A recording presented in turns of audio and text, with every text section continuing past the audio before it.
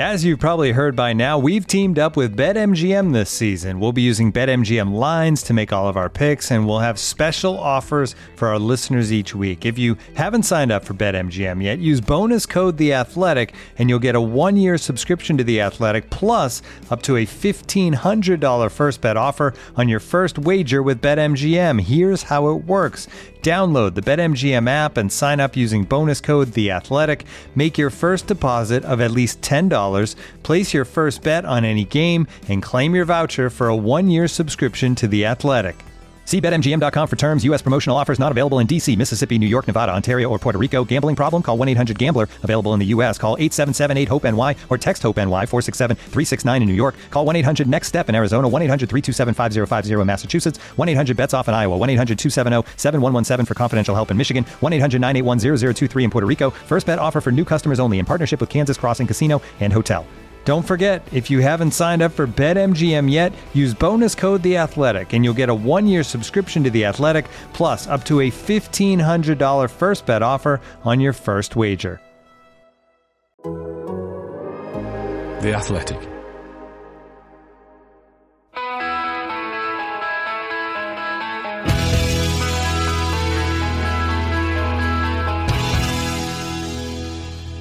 This is Talk of the Devils, a Manchester United podcast from The Athletic, and quite simply, it's a miserable Monday for us all, isn't it? Does it get any worse than this?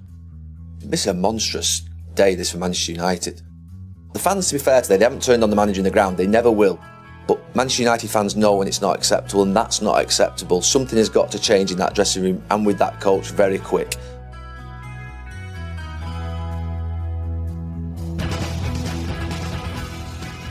Those are the words there of Gary Neville, summing up the mood really amongst the Manchester United support. I would say good morning to everyone, but I'm not exactly sure that it is. But instead, hello to the Athletic's Laurie Whitwell. Hi Ian, you okay? And United We Stand editor Andy Mitten as well. Hello. Andy, it got so bad yesterday that you left Old Trafford and woke up this morning in a hotel in Ibiza. Was that the only way to escape? Yeah, it was pre-planned. And I'm glad it was pre-planned when I walked out the ground, because if there's anywhere in the world I wanted to get to, it was somewhere where I could lose my mind. I've never taken narcotics, but I was really tempted to last night. I was up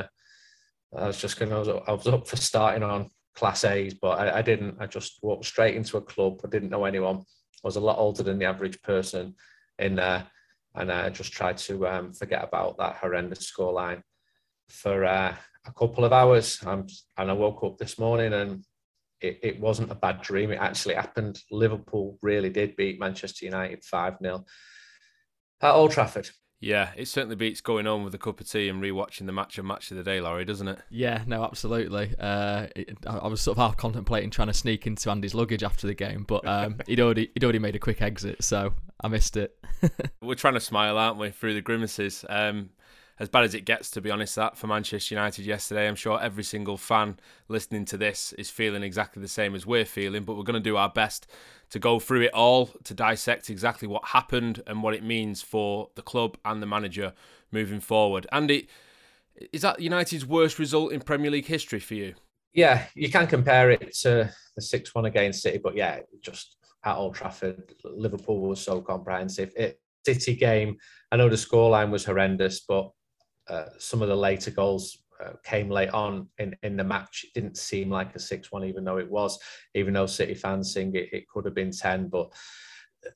And even when Tottenham scored 6, I felt that was isolated, and it was probably true because Manchester United finished well clear of Tottenham last year.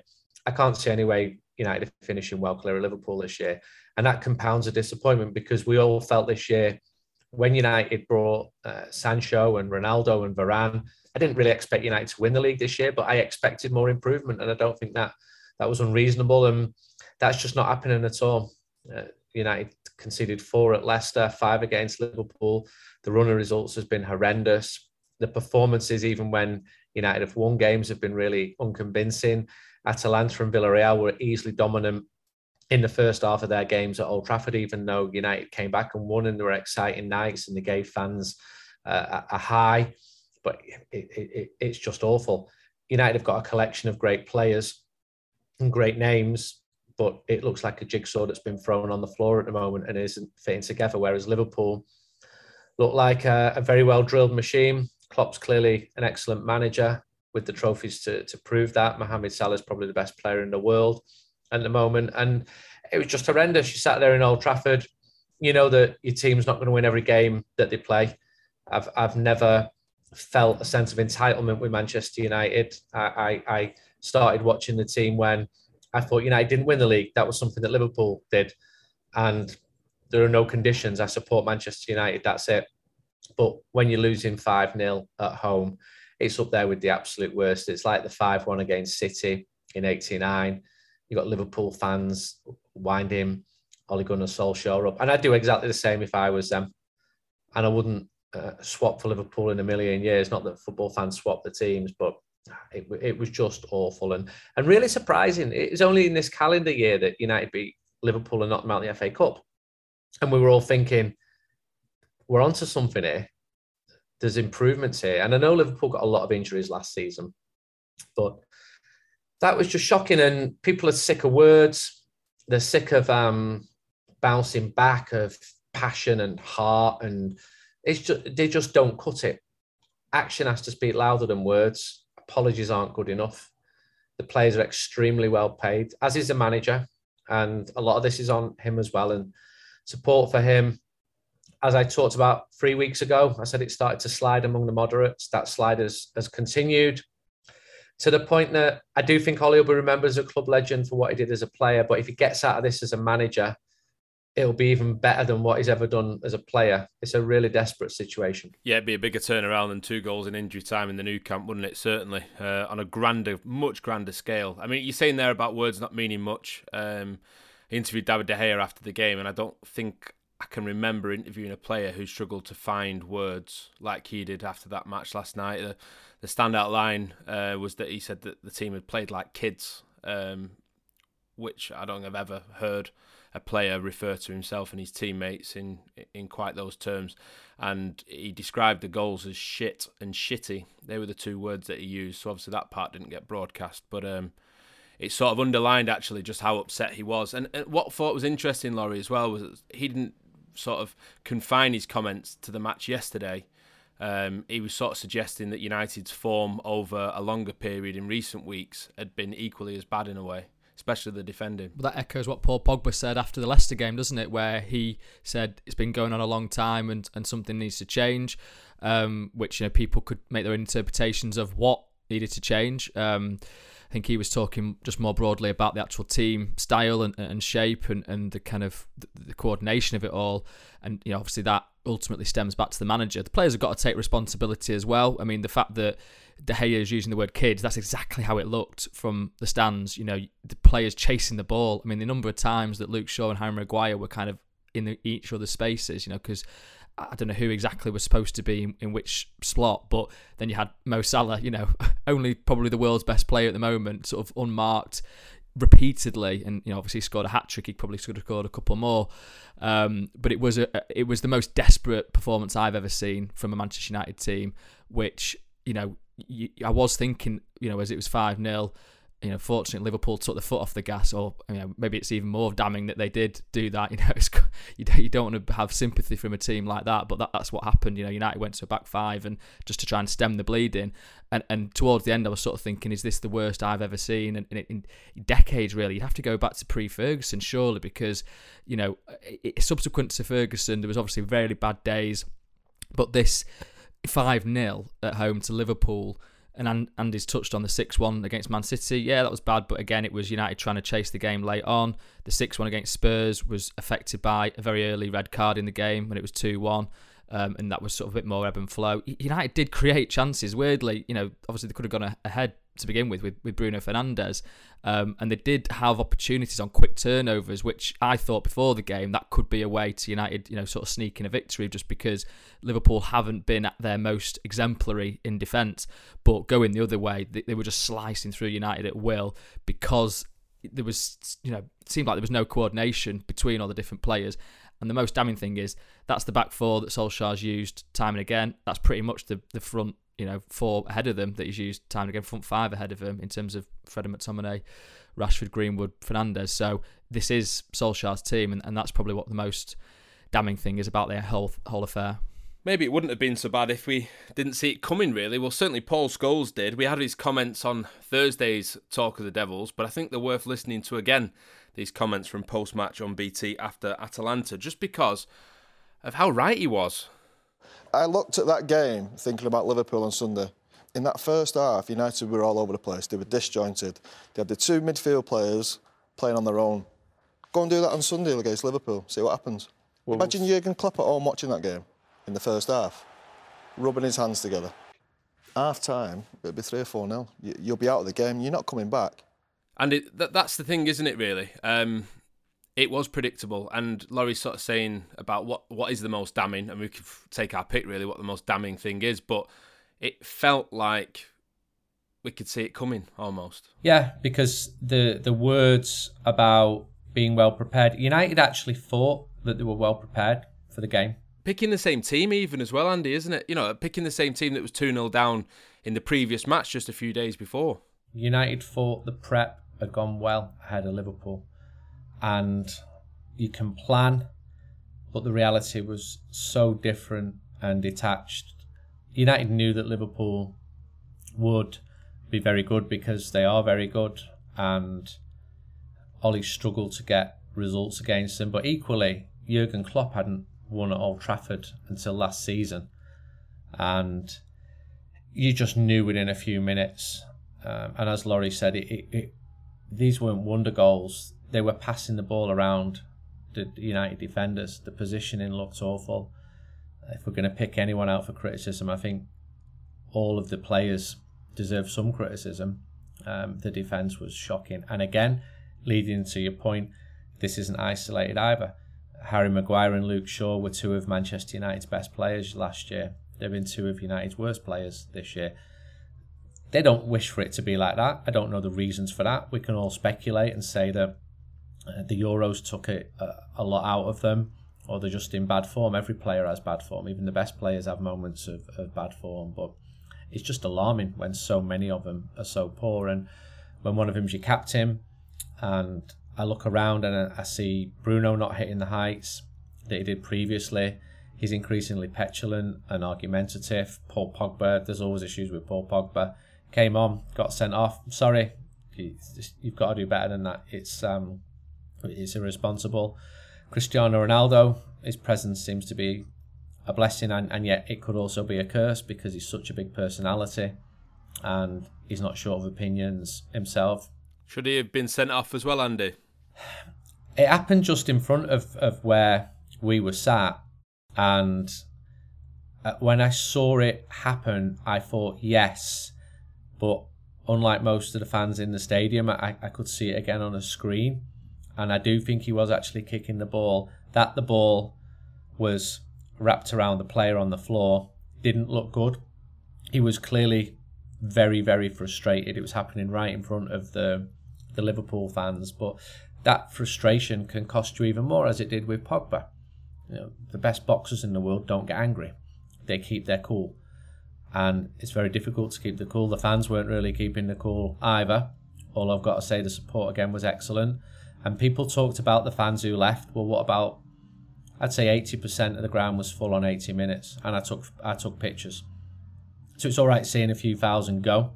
And there were boos at half time. Our job is to report what happened.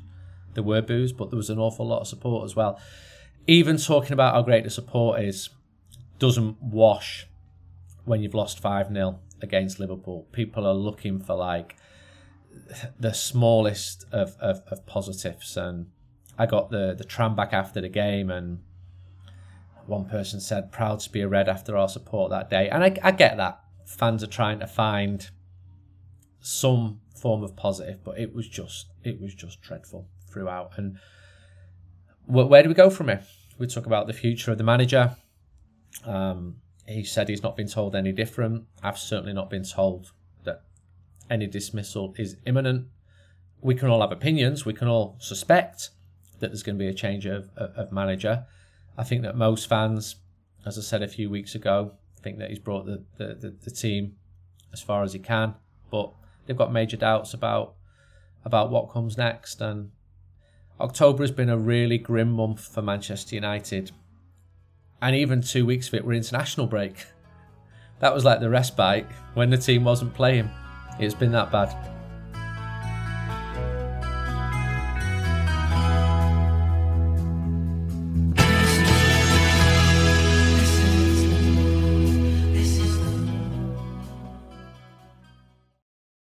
Looking for an assist with your credit card, but can't get a hold of anyone? Luckily, with 24/7 US-based live customer service from Discover, everyone has the option to talk to a real person anytime, day or night. Yep, you heard that right. You can talk to a real human in customer service at any time. Sounds like a real game changer if you ask us. Make the right call and get the service you deserve with Discover. Limitations apply. See terms at discover.com/creditcard. This episode is brought to you by Michelob Ultra, the official beer sponsor of the NBA. Want to get closer to the game than ever before? Michelob Ultra Courtside is giving fans the chance to win exclusive NBA prizes and experiences like official gear, courtside seats to an NBA game, and more. Head over to MichelobUltra.com/courtside to learn more.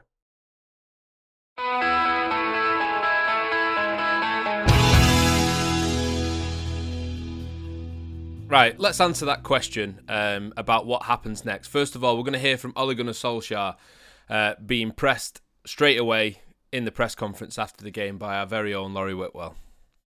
You said that you've come too far to give up, but also that this was rock bottom. The manner of that defeat, the goals you conceded, the players getting booked and sent off, how can you come back from this as a manager? Well, the only way I know how to approach life, that's wake up tomorrow morning, look forward, of course evaluate what's gone on and do my very, very best and be determined to come through difficult times. You said you've come so close to where you want to get to, but there's not a lot of evidence of that. What makes you so certain that you're on a journey that's going to reach a positive conclusion when fans are trying to absorb a 5-0 home defeat by Liverpool? This is, as Laurie just said, of course, it's the worst feeling. You feel rock bottom, and the feeling we've had that we are getting to where we want to be has been there. But then in the last few weeks, we've hit a brick wall, and the results haven't come, performances haven't come. We've conceded too many goals, and that's a concern. Laurie, obviously you got the first question in that press conference, and then the other journalists came in afterwards. But no matter which way you asked that question, his future was the biggest question mark after the game, wasn't it? Yeah, I mean, usually in a press conference after a game, you can kind of sort of start with a slightly softer question, just a general one about how the match went and what a manager's opinion is. But as you say, there was only one story in town. He'd already done all the broadcast media as well. He'd taken quite a long time doing that. So he'd obviously gone over the issues in the game. So the point for us now was to ask the biggest questions. And I mean, listening to it back, it sounds quite brutal the way I've asked it, I suppose. It kind of wasn't really my intention to go hard. It was kind of just genuinely, how as a manager do you come back from this kind of performance where it looks like players aren't doing your instructions, it looks all chaotic, and the point about players getting booked and sent off, and Ronaldo clearly was dicing with that with his kicking the ball. Admittedly, got all of the ball, none of the man, but it was definitely a kick to hurt the player. I think that I don't think he could have had any complaints if he'd been sent off. That sort of gives an impression of a manager that's kind of lost control of the players. So that was kind of where I was coming from. A 5-0 defeat. How do you genuinely how do you reset after that? And to be fair to him, he obviously answered it in a mature way. Some managers might react understandably to that and say, who are you to ask me that kind of question? It's the only people I take instruction from are the board, but I think Solskjaer is actually quite an honest guy, quite candid post-match a lot of the time, sometimes to his detriment. But it felt a pretty brutal press conference. But yeah, there was only one way to start it, really. Yeah, Andy, you said before, and Ollie repeated it in his press conference, that he's not heard anything, or he feels like he's got the support of the club. The intention certainly was that he was going to be Manchester United manager for all this season. Results like this, of course, change opinions and change perception. So what chance would you give it that it's not Solskjaer in charge of the match at Tottenham at the weekend? I don't know the answer. I honestly don't know. People are saying to me he's got to go now, and people are passing opinion off as fact, and maybe they're telling Laurie and I and looking for confirmation and a nod and a wink that we know something and an announcement's coming. Yeah. I honestly do not know of any announcement coming. I've had other journalists, can you give me a heads up? I've had people inside the club, former players. I do not think that a decision has been made. All I know is that there's been very little appetite for getting rid of the manager and very little appetite among the fans at the moment for this continuing. And the only solution they see is the manager going, sadly. The support for him, he'll continue to be supported. There will be Manchester United fans who support him for as long as he is the manager of the club. Loyal to a fault, maybe, but they're good supporters. They support through thick and thin. They did it with David Moyes, with Louis van Gaal and Jose Mourinho. They'll continue to support Ole Gunnar Solskjaer, even more so because of his status. But people can just also see that it is not working out. I've not heard anything to say that he's going to be losing his job anytime soon. Then again, these things tend to happen short and fast. I think that Ed Woodward has got regrets about the way the dismissal of David Moyes came about. He sort of let it slip to a journalist, and I think he learned from that. And I asked him what it's like to sack managers a couple of years ago, and he said it's never nice, and you hope that you're never going to have to do it again. But he's got to think about the future of the football club. Then again, he's moving on too. So there's all the sort of political backdrop to changes within the club, where Ed Woodward's moving on, we think this year. Who would make the decision to sack him? I think it would have to come from Joel Glazer, and I don't know him. I don't know who's got his ear apart from Woodward, Richard Arnold. Who's making the decision? If it is a decision, it should be a football decision. It seems very clear to supporters that this isn't working out. I think if you do a poll now, should Ole go now, the majority would say yes, and they'd say that with a heavy heart. But have you heard anything, Laurie? No, just echoing you. I mean, I know we're hopefully supposed to be on a podcast informing people, but it's difficult when clearly, if there is to be a change, it's going to be hard work to try and find out exactly who knows what and when. So obviously we'll be going to do that today. I mean, there hasn't obviously been a resounding backing for him, an unequivocal show of faith. That was obviously a message that came out pretty quickly after the Leicester game. I don't know whether to read into that or not, because equally they might just be thinking, well, let's just take stock of the situation, and we don't actually want those kind of stories that are so definitive. It's a lot to digest. So that's the job now for us to try and figure out what's going on. Yeah, I think we should point out that we're recording this at sort of late morning on Monday. Obviously, depending on when you listen to this, there'll be updates, I'm sure. Keep an eye on the Athletic app. Of course, the lads will be right across this story and have updates as soon as that there are any, if there are any.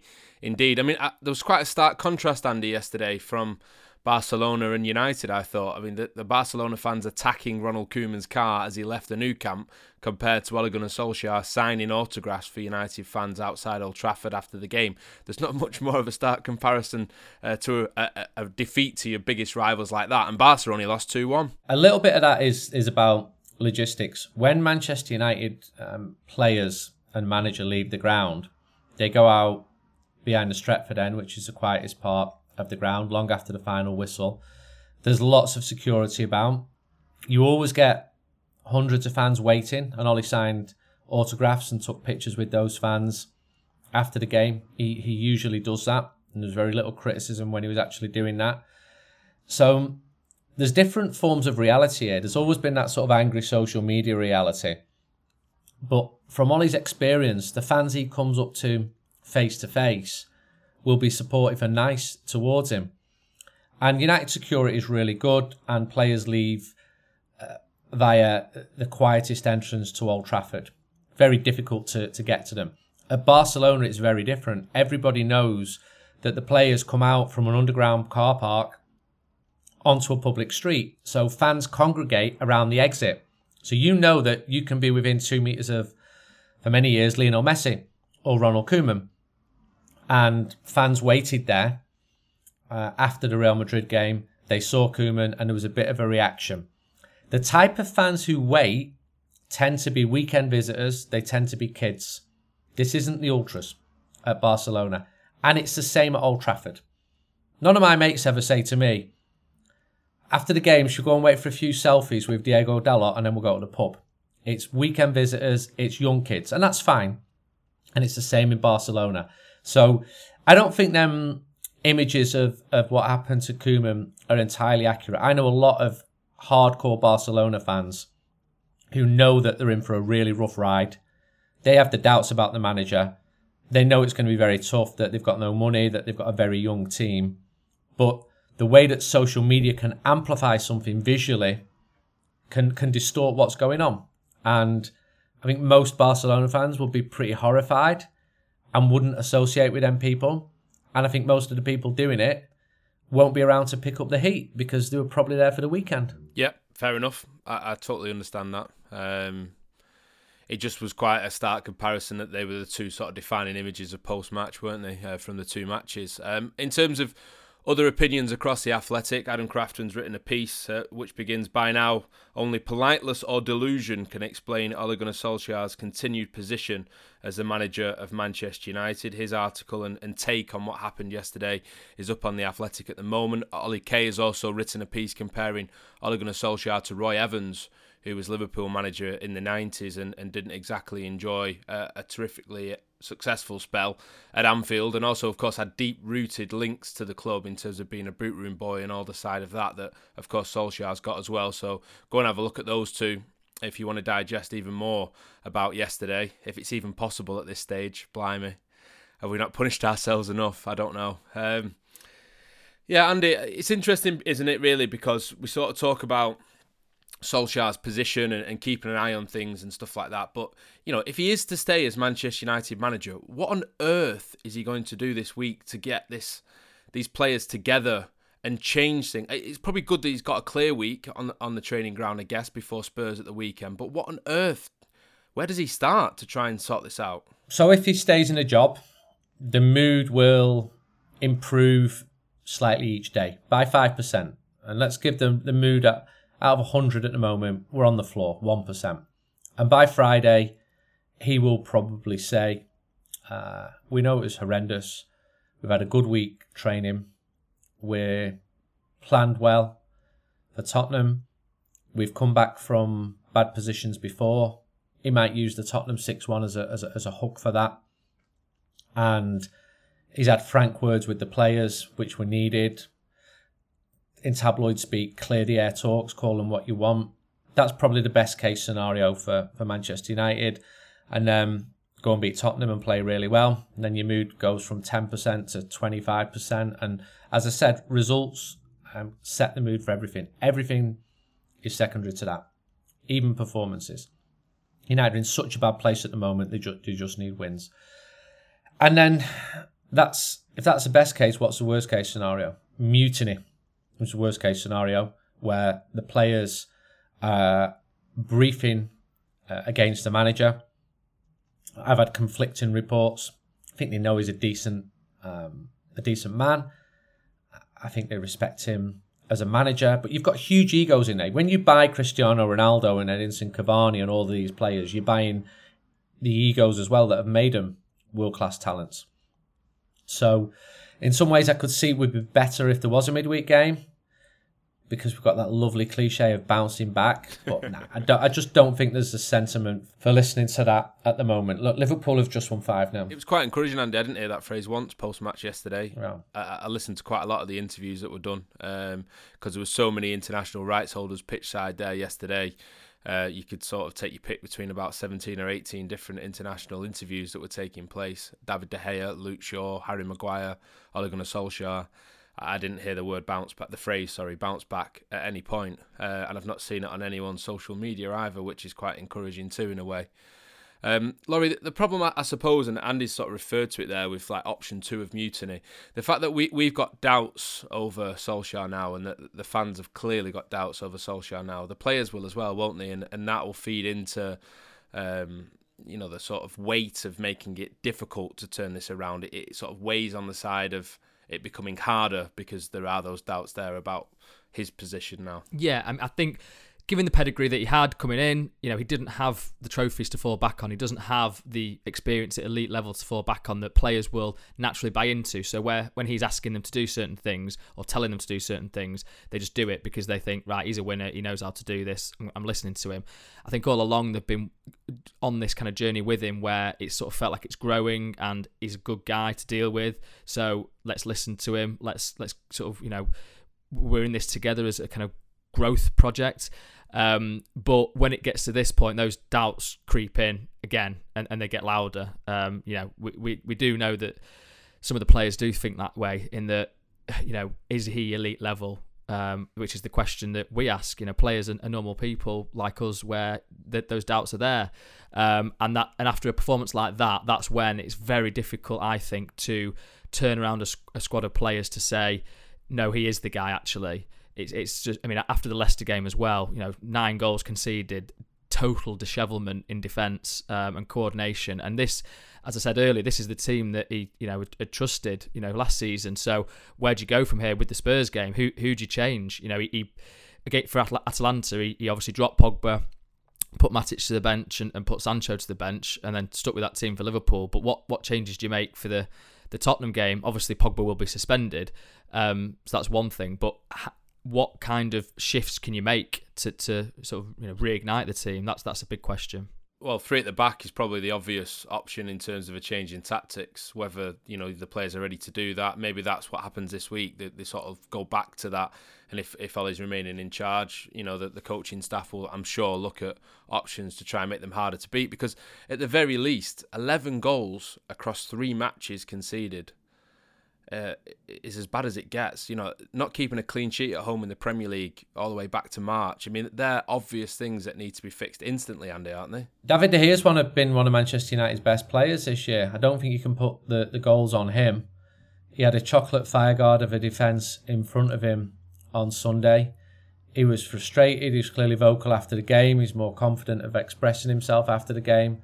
I don't think he realises how strong some of the words he uses in English are when he does that, but fair play to him. He's feeling it, he's hurting it.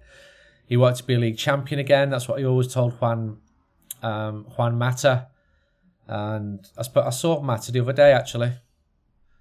That's just an aside, innit? It was in Altrincham. So was Dennis Irwin, buying a newspaper. I have no further comment to make on either. They're both great fellas. And that's a bit hat-standing me saying that. But the team's leaking goals. The fullbacks have become more of an issue as well. You can see when United come up against a top side like Liverpool, they absolutely shred them. We saw the warning signs in the league matches. We saw the warning signs in the Champions League matches when Villarreal and Atalanta, who were both very good, Champions League quality, but not elite level. Nobody would expect either of those 2 teams to be in the last 8 this year. And in the most optimistic scenario, you would have expected United to be in the last 8, the last 4 this year. This season was supposed to be about solidifying the progress that has been made. And that is not happening. And somebody said to me after the game yesterday, someone who was really pro-Ollie, it's like we've thrown away all the good work over the last couple of years in 2 weeks. And there's no reason why that good work can't be picked up again. But at the moment, it is just on the floor. And United did have a consistency. That away run was really good. There were times when the defence has looked really good under Ole Gunnar Solskjaer.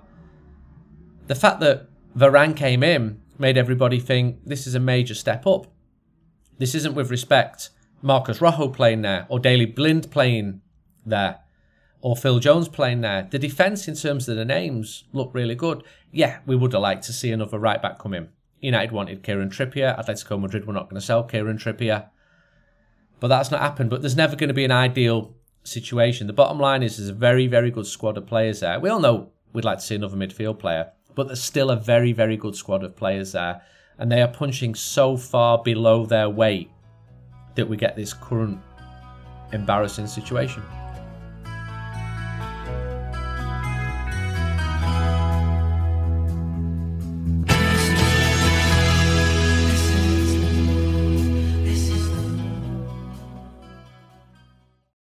Victorinox, the makers of the original Swiss Army knife, have been a reliable companion for life's everyday challenges, mastering functionality, innovation, iconic design, and uncompromising quality with its products. The Victorinox Swiss Army knife provides you with all the things you don't think about until you need it. Tweezers, a screwdriver, and even a corkscrew. With the Victorinox Swiss Army knife, you can be prepared to master everyday life. You can find Victorinox Swiss Army knives at Dick's Sporting Goods. And now, two pigeons bemoaning the fact you can stream DirecTV satellite-free. You see this? A family watching baseball on DirecTV with no satellite dish in sight. Let's heckle them. You call that changing the channel? Choke up on the remote, buddy. I hope getting all these games on DirecTV makes up for your mother not pre-chewing your sunflower seeds. DirecTV has the most MLB games. Visit DirecTV.com. Claim based on total games offered on national and regional sports networks with choice package or higher. Availability of RSNs varies by zip code and package. High-speed internet service required. Terms and restrictions apply.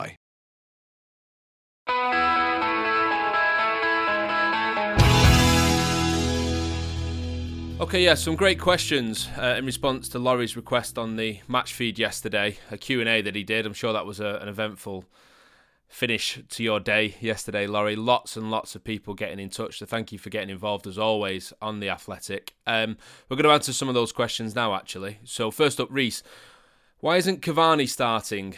And maybe, can you believe people are calling for Conte to be, of course, Ole Gunnar Solskjaer's replacement when he wanted Young and Sanchez off us? Do you want to take those one by one, Laurie? Yeah, go on then. Cavani starting. Well, obviously he had issues at the start of the season in terms of sort of fitness, and then the kind of Uruguay situation. He obviously only got back. He didn't play against Leicester because he'd played for Uruguay, the day previous. But clearly he's back, and you do wonder that would he be a more natural fit to this team than Ronaldo? Obviously he played last season and looked good doing so. I guess that's a question now that Solskjaer will have to weigh up. That could be one of the changes that I spoke about, for the Tottenham game, because he tried to do that change against Everton, and then it got massively scrutinised, and he was kind of unlucky that Sir Alex was chatting to a UFC fighter. What are the chances of that? And then it gets sort of published on Instagram. But I wonder if that's the way he turns now, because Cavani's obviously come on every time and put huge commitment onto the pitch, and perhaps just more naturally dovetails with Greenwood or Rashford or even Sancho. Gary Neville said about playing them up front together as well, hasn't he? He sort of had them in his ideal team a few weeks ago. I know things have changed since then. Yeah, well, I mean, it's difficult sort of figuring them both out together. Is a 4-4-2 the way forward? I mean, to be fair, when Cavani's come on and Ronaldo stayed on, and what's happened is Ronaldo's come over to the left and Cavani's gone up top. So that is one possibility, but I'd be very surprised if that is a starting lineup. Ronaldo as a left winger from the start. Those days are sort of a decade ago. I wouldn't like to be Luke Shaw anyway, put it that way. No, absolutely. Well, yeah, he obviously had a tough time yesterday, and I think that might exacerbate the issue. But I mean, Luke Shaw clearly was somebody that positionally was odd yesterday. Wan-Bissaka, I mean, for that first goal, pressing Andy Robertson and then getting done by Andy Robertson. He sprints past him and he's there ready for the square ball from Keita if he decides to do that. So Wan-Bissaka's got real pressure on him from outside, but who replaces him? That's, as Andy's alluded to, Kieran Trippier would have been that solution, but it hasn't happened. So I mean, Cavani, obviously, back to him, came on and played sort of holding midfield, which yesterday, which isn't really what you have him in the team for. Sort of needs must, I suppose, in that situation in terms of just keeping the score down. I mean, we know that Conte, to address Reese's second point, played a back 3, back 5 system for Chelsea and ended up winning the league, and that was a tweak that he made after a disastrous 3-0 defeat to Arsenal. So could Solskjaer do something like that where it goes back to a more, I suppose, conservative style of play? The only problem is the fullbacks. Who is the fullback for United there? Aaron Wan-Bissaka is a right wing back. I just don't think that would work. You could have Luke Shaw as a centre back for sure. He could do the left wing back slot, no problem. But I don't know, it feels a bit disjointed. I suppose Diogo Dalot could be the option as a right wing back. I mean, I suppose in terms of Reece's particular point, people believing that they United fans are calling for Conte when he wanted Young and Sanchez off us. I mean, listen, Conte's won the Premier League, with Chelsea. He's won Serie A with Inter, Juventus. He's done well with Italy. He's still in his prime, you'd think, the motivator that he is, the kind of tactician that he is. So I think that's why people are thinking he could be the answer. And I suppose Young and Sanchez, listen, I don't know if that's his style of play sort of across the board, but I suppose in Serie A, those kind of players, as he proved, worked well. So maybe he would change that for the Premier League if indeed that was the course that United went down. But I mean, these are the kind of questions that are obviously coming now when the scrutiny is so high on Solskjaer. Next question from Jordan, Andy, if you wouldn't mind taking this one. Aside from the inevitable, what can we realistically expect in changes? A new coaching staff, director of football, etc. This whole United ethos was worn pretty thin. Will a new manager be expected to work with Murtough and Fletcher? It has worn pretty thin, and what the previous managers have done is they brought their own coaching staff in, including Ollie. So Louis van Gaal brought his coaches in. I was told they were very, very good, but quite distant from the permanent staff, if you like. So United would likely retain the analysts. You're not going to be getting rid of the under-18s coach. There's a whole team built in around the first team who probably stay permanent. The comms team would be unlikely to change. A manager at a club like that, of that level, would tend to bring in up to 6 people. So most top managers, they have their right hand, not just right hand man, but they have their own fitness trainer and that type of stuff as well. So we're jumping on a bit here, but yeah, you don't get individuals coming in and just saying, "Hi, it's me, nice to meet you," and I'm working with all the same people. It just doesn't happen like that. When David Moyes came in, he brought in Steve Round, Phil Neville, Jimmy from Everton, and that didn't work out either. So managers bring their own people in. John Murtough only took his new position earlier on this year. Same with Darren Fletcher, and I've not been told anything to say that their futures are uncertain whatsoever. The manager's a fall guy. The manager is the one who's paid far, far more than everybody else. At other clubs where the sporting director is a more truer sporting director, that's the person who has a lot of power. Maybe it's the sporting director who makes a decision to sack the manager. But at United, I just cannot see that happening at all. I think the power is still with Ed Woodward, speaking to Joe Glazer. What he did last time, and this is coming out now in Patrice Evra's book, when he was considering getting rid of David Moyes, is he called the senior players together for a meeting to gauge opinions. And if that was done, and you've got to consult the players, I think there would be lots of very frank opinions at the moment. I think if you ask Cristiano Ronaldo for his opinion, he would have very strong views, and they'd all have slightly different views. They'd all have their favourite choices. When a player is really important, someone like Lionel Messi could almost dictate who the next manager would be. He was that important. Don't think there's anyone as strong as that at Manchester United, not even Cristiano Ronaldo. But we're just speculating here. Most of the best managers in the world are currently in paid employment, and Conte's a man who's out of employment. I spoke to someone who played under him who said he'll win trophies and then it'll blow up after a couple of years because that's what happens. But said he's a great manager. I've not studied his career closely enough to offer much more than that. Just to sort of touch on what Andy's spoken about there and kind of shows the live recording of this podcast, as we've been speaking, United have tweeted an article that's on the website, the official website, and it basically is meting out the fact that Ollie set his sights on United's next 3 matches in terms of responding to this traumatic defeat. So, the fact that they have tweeted that gives perhaps some indication.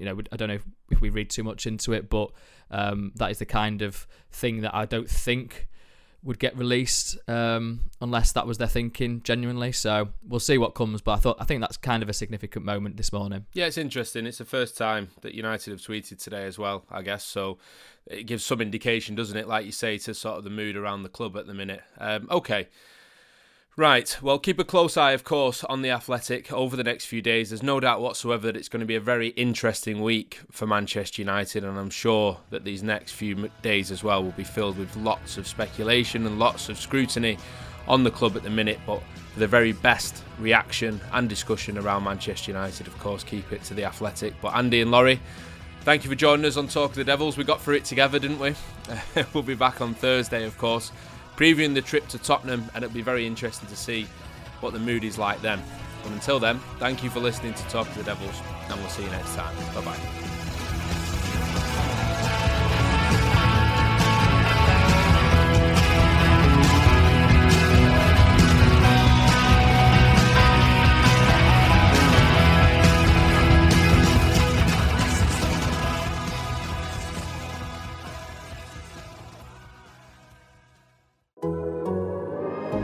The Athletic.